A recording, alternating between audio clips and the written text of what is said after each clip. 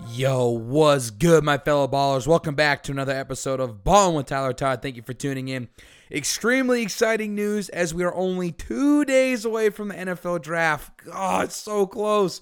Even though we are still months away from starting the NFL season, we get a little taste of what's to come in 2021. The unanimous number one pick is Clemson quarterback Trevor Lawrence to Jacksonville. Lawrence and many other quarterbacks have been the main focus of this year's draft class. There is no doubt in my mind that 4 to 5 quarterbacks can go in the top 15, let alone the first round.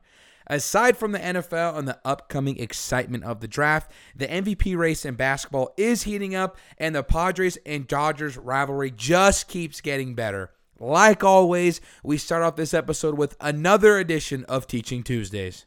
So this time I wanted to do something a little more unorthodox. Rather than look at like an all-time record or like an all-time player and like a stat that's held by like 5 different people or just the all-time leaders, I wanted to look at the current MLB leaders for all categories hitting and pitching. So as of right now, current right now. Also, the leaders are both the leagues combined, not separate. So it's going to be the American League and National League combined. One more note, the leaders may be altered a little bit because there are games being played right now as I'm recording. So the list is active as of right now, but could be a little bit different when the show is over. So for starters, we have the league leader in batting average. Yermin Mercedes of the Chicago White Sox ranks first in the MLB with an average of .414. Bro, killing it. He also has 4 home runs, 15 RBIs, 6 walks, and an OBP of .461, a slugging of .657, and an OPS of 1.118. Through 19 games, the man has just been unstoppable. Oh, and check out this little tidbit. He also has the longest home run of the year at 485 feet. That is what you would call a moonshot, going to Jupiter. Next on the list, we have the league leader in home runs, the best category, honestly. It is a 7-way tie between Boston's JD Martinez, Cincinnati's Nick Castellanos, Colorado's Ryan McMahon, Minnesota's Nelson Cruz, San Diego's Fernando Tatis Jr., LA's Shohei Ohtani, and not to be mistaken with LA Dodgers, this is the Los Angeles Angels, and Atlanta's Ronald Acuna Jr. They all are tied for 7. So aside from the home runs, just wanted to give a little quick stat line for all of them. JD Martinez is currently averaging .359, has 21 RBIs and 28 hits.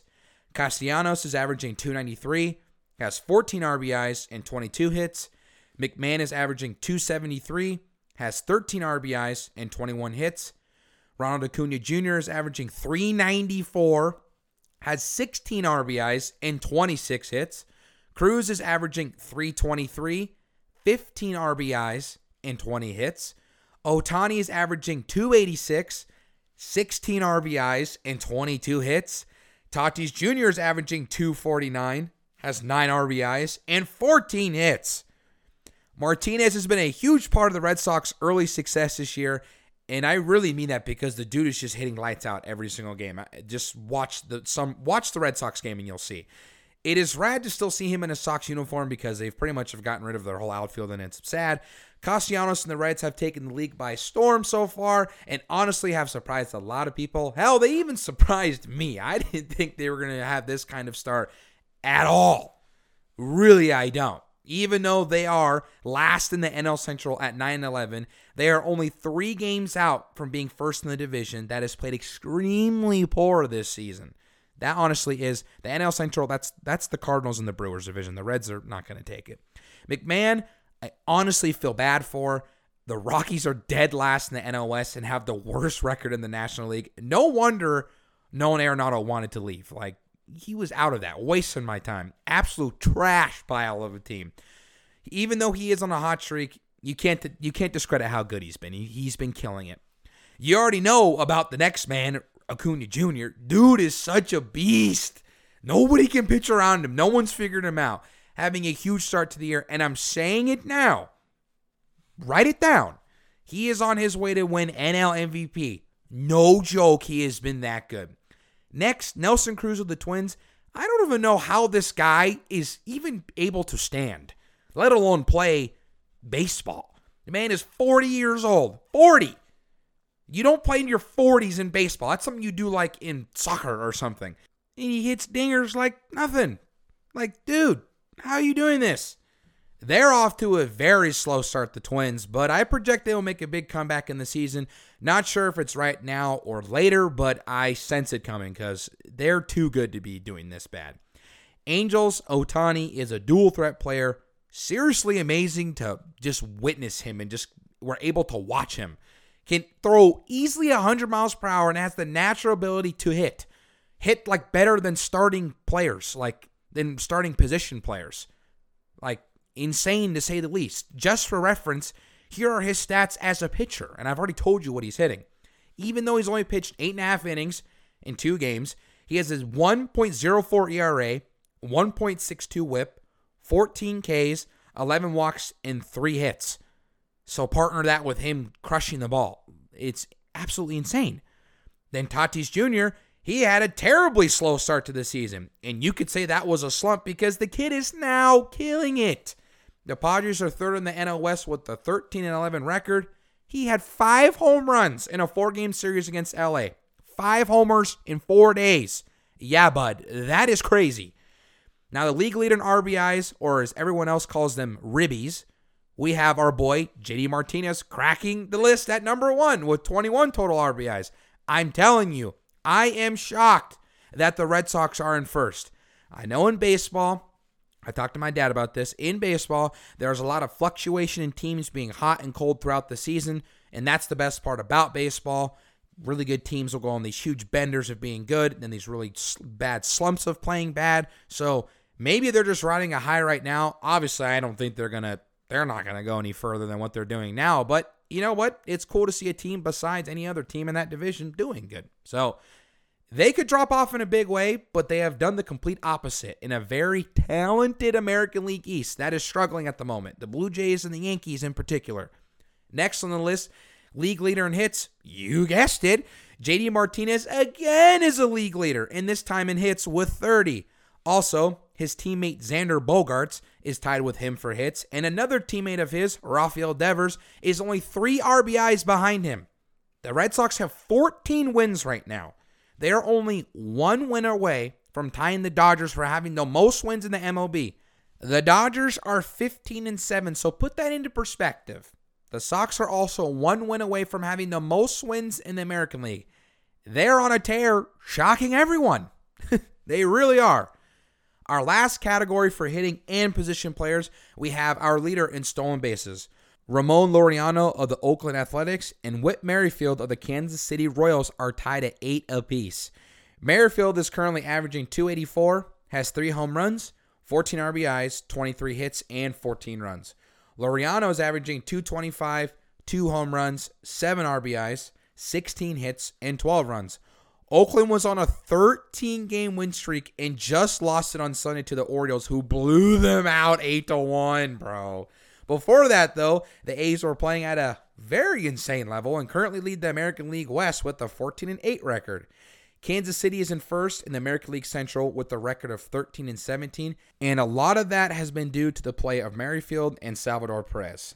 I had the Royals finishing near the bottom of the division.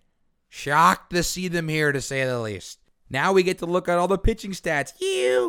League leader in wins in the MLB is tied with Steven Matz of the Toronto Blue Jays and Jack Flaherty of the St. Louis Cardinals, tied with 4 wins apiece.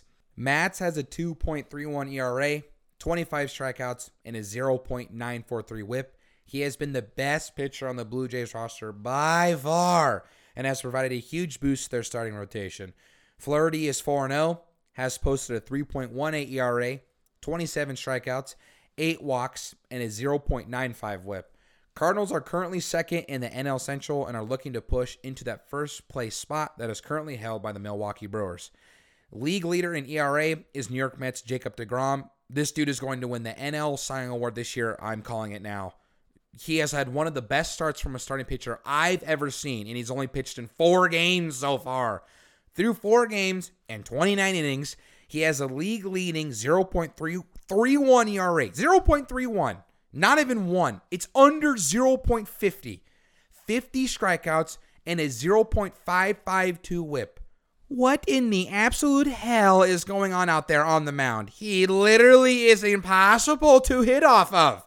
4 days ago, he threw an absolute masterpiece. The man has been killing it for years, and he arguably is the best pitcher in the National League. That game, it was April 23rd against the Nationals. 9 innings pitched, 2 hits, no runs, no earned runs, no walks, and 15 strikeouts. Dude, he's coming. He's getting after it. Next is the league leader in saves. One of the dopest stats in baseball, in my opinion, because when you're coming in to save a game, it's 1 inning. It's make it or break it, dude. Like, you have to be a badass out there on the mound. So I love closing pitchers. Mark Melancon of the San Diego Padres has 8 saves to lead the MLB. Melancon has pitched in 10 games, collecting 8 saves, 11 strikeouts, 1 walk, 3 hits, and owning a 0.36 whip and a 0.82 ERA. Lastly, we have the league leader in strikeouts. Cleveland's Shane Bieber leads the MLB with 57 strikeouts. Now, I was saying that DeGrom is tearing it up. Bieber is killing it this year. The former American League Cy Young Award winner is having a hot start to 2021. 2 wins and 2 losses on the year, 2.48 ERA, a total of 36 innings pitched, 57 strikeouts, and a 0.939 whip. He's my early candidate for the American League Cy Young Award, but the Yankees also have a pretty dope-ass pitcher who's also really good. I don't know if you've heard of him or not. He goes by the name of Garrett Cole. Absolute stud. Cole is tied with DeGrom in second in the league with 50 strikeouts, has a 1.71 ERA, a 3-1 record, and a 0.726 whip. On Saturday, Cole and Bieber had an insane pitching duel. New York would end up winning the game 2-1. Look at these 2 performances. Cole pitched 7 innings, allowed 3 hits, 1 run, 1 earned run, 11 Ks and 0 walks. Bieber pitched 7 innings as well, allowed 4 hits, 2 earned runs, 9 Ks, 3 walks. Even though Bieber had 3 walks, 2 runs against the Yankees is still impressive considering how talented you are. Like, dude, these pitchers amaze me, bro. And that is why baseball is so rad, because there's so many different guys that can make an impact. So I just could talk about baseball all the time. But those are the MLB leaders in all the major categories. And yes, the list will always fluctuate. But as of right now, I'm not really surprised by any of the leaders currently. Merrifield is probably the only big shark on the list, considering he is a late bloomer. And I don't think anyone expected him to be this good at 32. But man, he's killing it, dude. So I'm stoked. Taking a little sidestep here, since I've been doing a lot of baseball lately on the podcast, I wanted to jump back into basketball and check in on the MVP race. And first, who has stayed in first almost the whole season, is Nikola Jokic of the Denver Nuggets. Easily the most skilled center in the league right now. He is averaging 26.4 points per game, 11 rebounds per game, 8.7 assists per game, and 1.4 steals per game. To see a big man doing what he is doing is insane. Insane. A dude that is basically a 7-footer and can pass the ball better than most starting point guards is beyond me, let alone averaging almost 9 assists per game. That is wild, bro.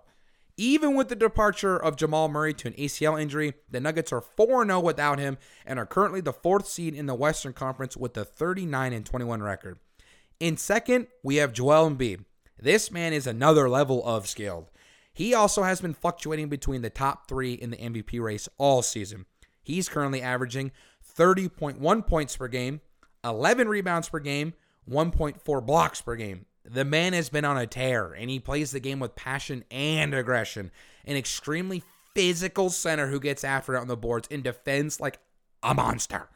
It pretty much is a neck-and-neck race between 2 centers at this point, which is honestly the craziest thing to believe. 2 centers are currently the frontrunners for NBA MVP. What the hell? Super sick, though, because they never get any, airtime or any of the glory. It's always some, small forward or point guard or something like that. The Sixers are 39-21 and rank 2nd in the Eastern Conference. Third on the list, Giannis Antetokounmpo is averaging 28.5 points per game, 11.3 rebounds per game, 6 assists per game. The man has won the last 2 MVPs in the NBA, and he is possibly on his way to win a third, making it a three-peat of MVPs. If that happens, I do not know how I will be able to contain my excitement.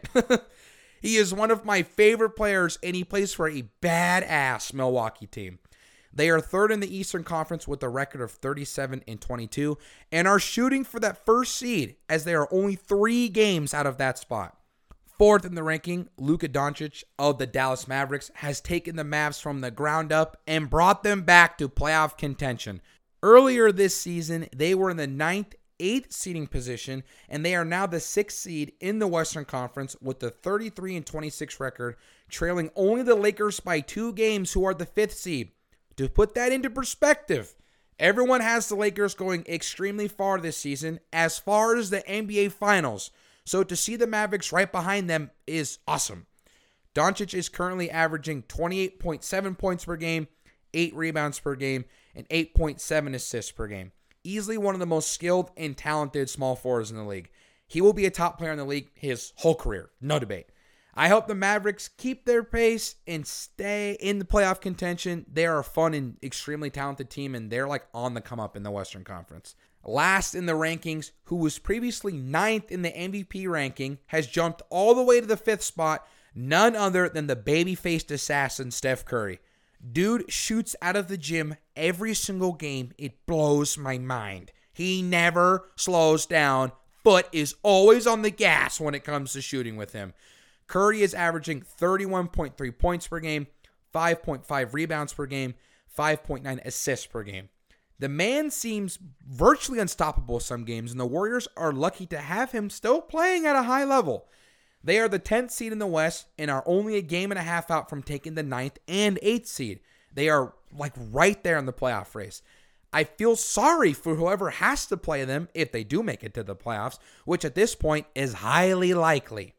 I would love to see the Warriors get back in the playoffs, even though I hated them for a long time because I'm a huge LeBron fan, so the Warriors kept beating LeBron in Cleveland, so it was always frustrating to see them play each other in the playoffs, and LeBron would always lose, and Steph Curry and Kevin Durant being just complete bungholes and taking LeBron's legacy away from him. So, yeah, that's how I feel about Steph Curry. But it's rad to see him here. I don't have a problem with him anymore, but it would be cool to see the Warriors, get back in there because it has been, a little bit since they've been in the playoffs and the finals. So the playoff race is heating up, and so is the MVP race. And it's only going to get crazier because at the end of the season, some of these guys tune it up even more. So be on the lookout for those 5 guys I did mention, but the list is always changing.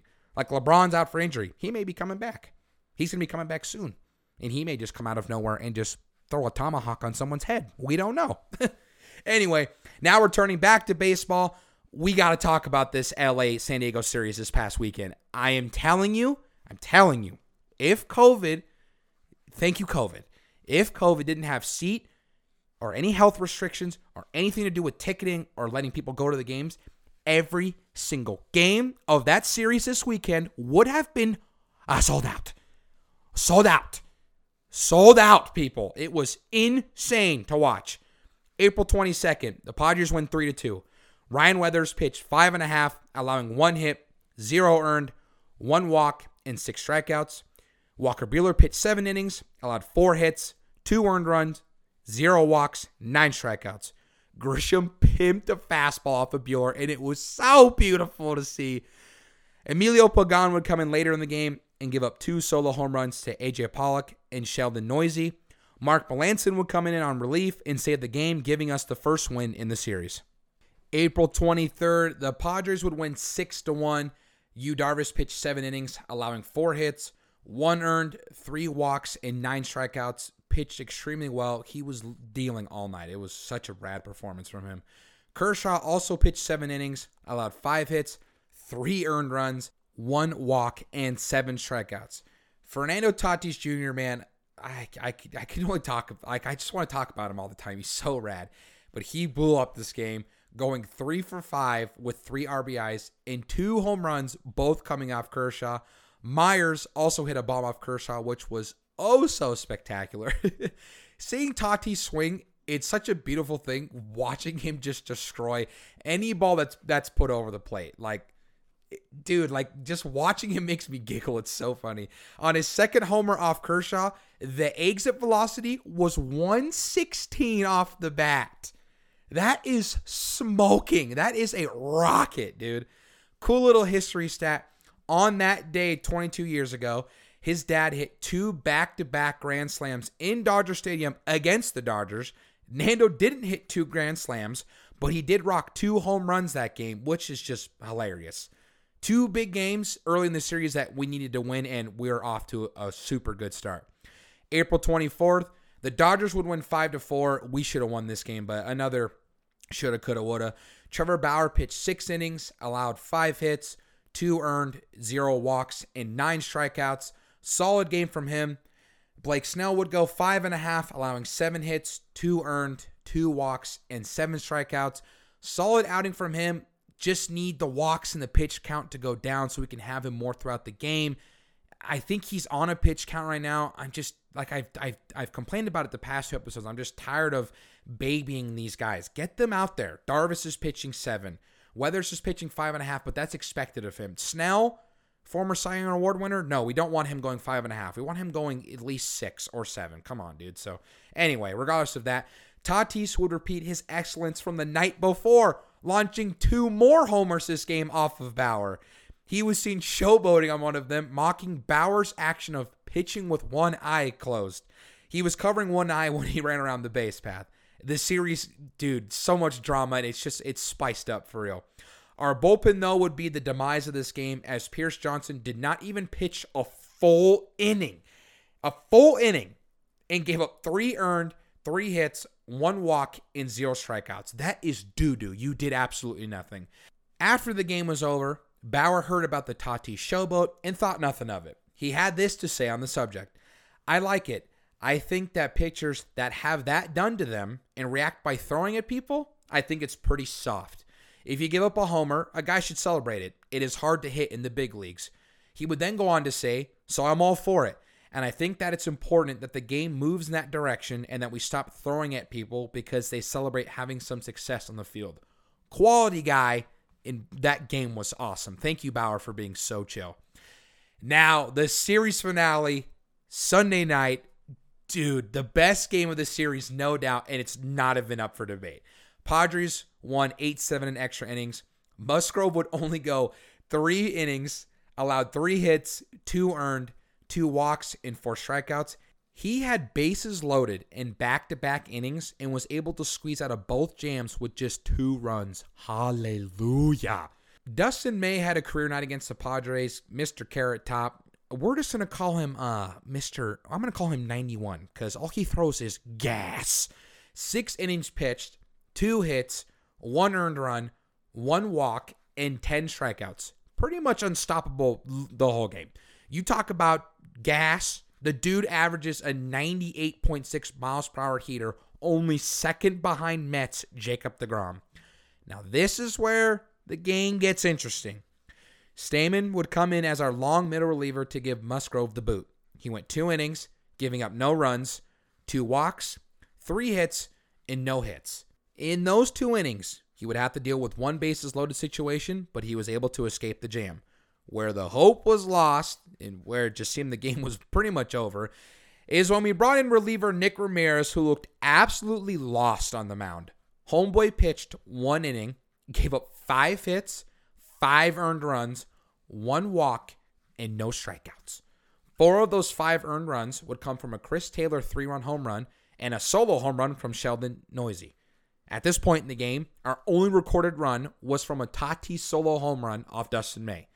The offense was stagnant, and we were going to the 7th inning down by 6. Here is where we turned it up, baby. Top of the 7th, David Price would come in for relief to pitch in the 7th. Eric Hosmer, Jake Cronenworth, Jurickson Profar, all on, bases loaded. Carantini's up the bat. He would single home 2 runs, cutting the deficit to just 4 runs now. Dodgers still lead 7-3. Will Myers would hit into a double play to end the inning. Top of the 8th, we're back at it again. Dodgers reliever Victor Gonzalez would come into relief David Price. Tatis and Machado on. Hosmer would single home Tatis to make it a 7-4 game. if I remember correctly, Cronenworth would be walked, making the bases loaded, and brought up Jorge Mateo to the plate. He would ground into a fielder's choice, still scoring one though, making it a 7-5 lead. Inning over, down by 2, just keep picking away at it. Top of the ninth, Jimmy Nelson is tasked with shutting down the Padres to take the game. Tatis up to bat, 1 out, Caratini on first. He would hit a soft blooper to left field, now putting 2 runners on. Grisham up next. He would single to left field, scoring Caratini, making it a 7-6 game. Thanks to Tatis' speed, he made it all the way to third on Grisham's hit, which is so just important. That's why he's just so underrated too, because his speed is insane. Machado would come in big time, singling home Tatis to tie the game at 7. Top of the 11th, taking the lead right here. Like, this is it right here.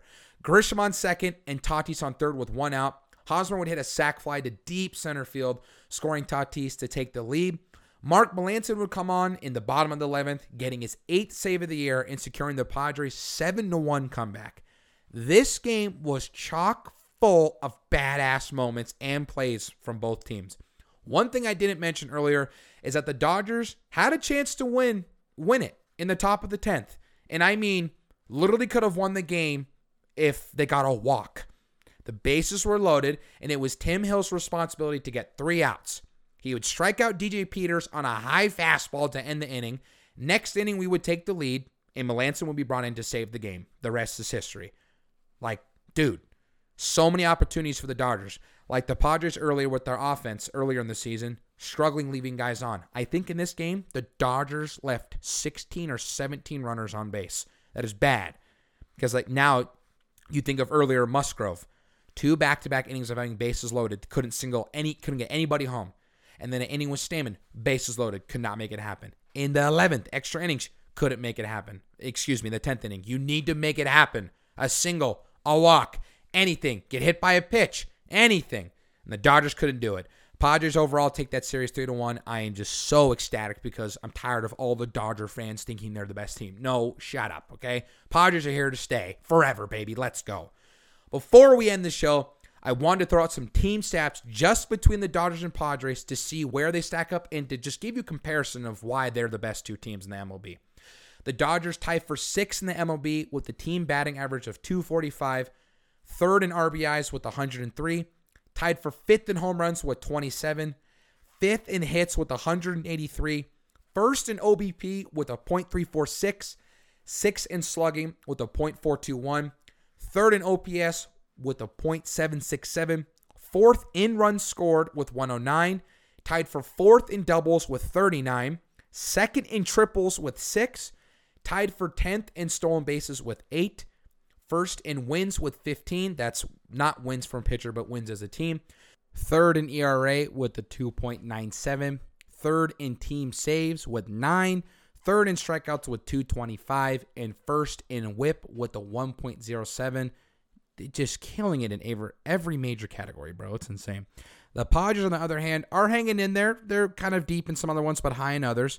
12th in batting average with a .233. Tied for 8th in home runs with 24. 13th in RBIs with 88. 2nd in hits with 187. 7th in OBP with a .323. 21st in slugging with a .361. 17th in OPS with a .684. 10th in runs scored with 93. Tied for 12th in doubles with 27. Tied for 6th in triples with 2. 1st in stolen bases with 31. Tied for 5th in wins with 13. 1st in team ERA with the 2.75. 2nd in team saves with 10, but we have an individual leader, so solo player leader, he leads, Mark Melancon. 1st in team strikeouts with 275, and tied for 2nd in whip with a 1.09.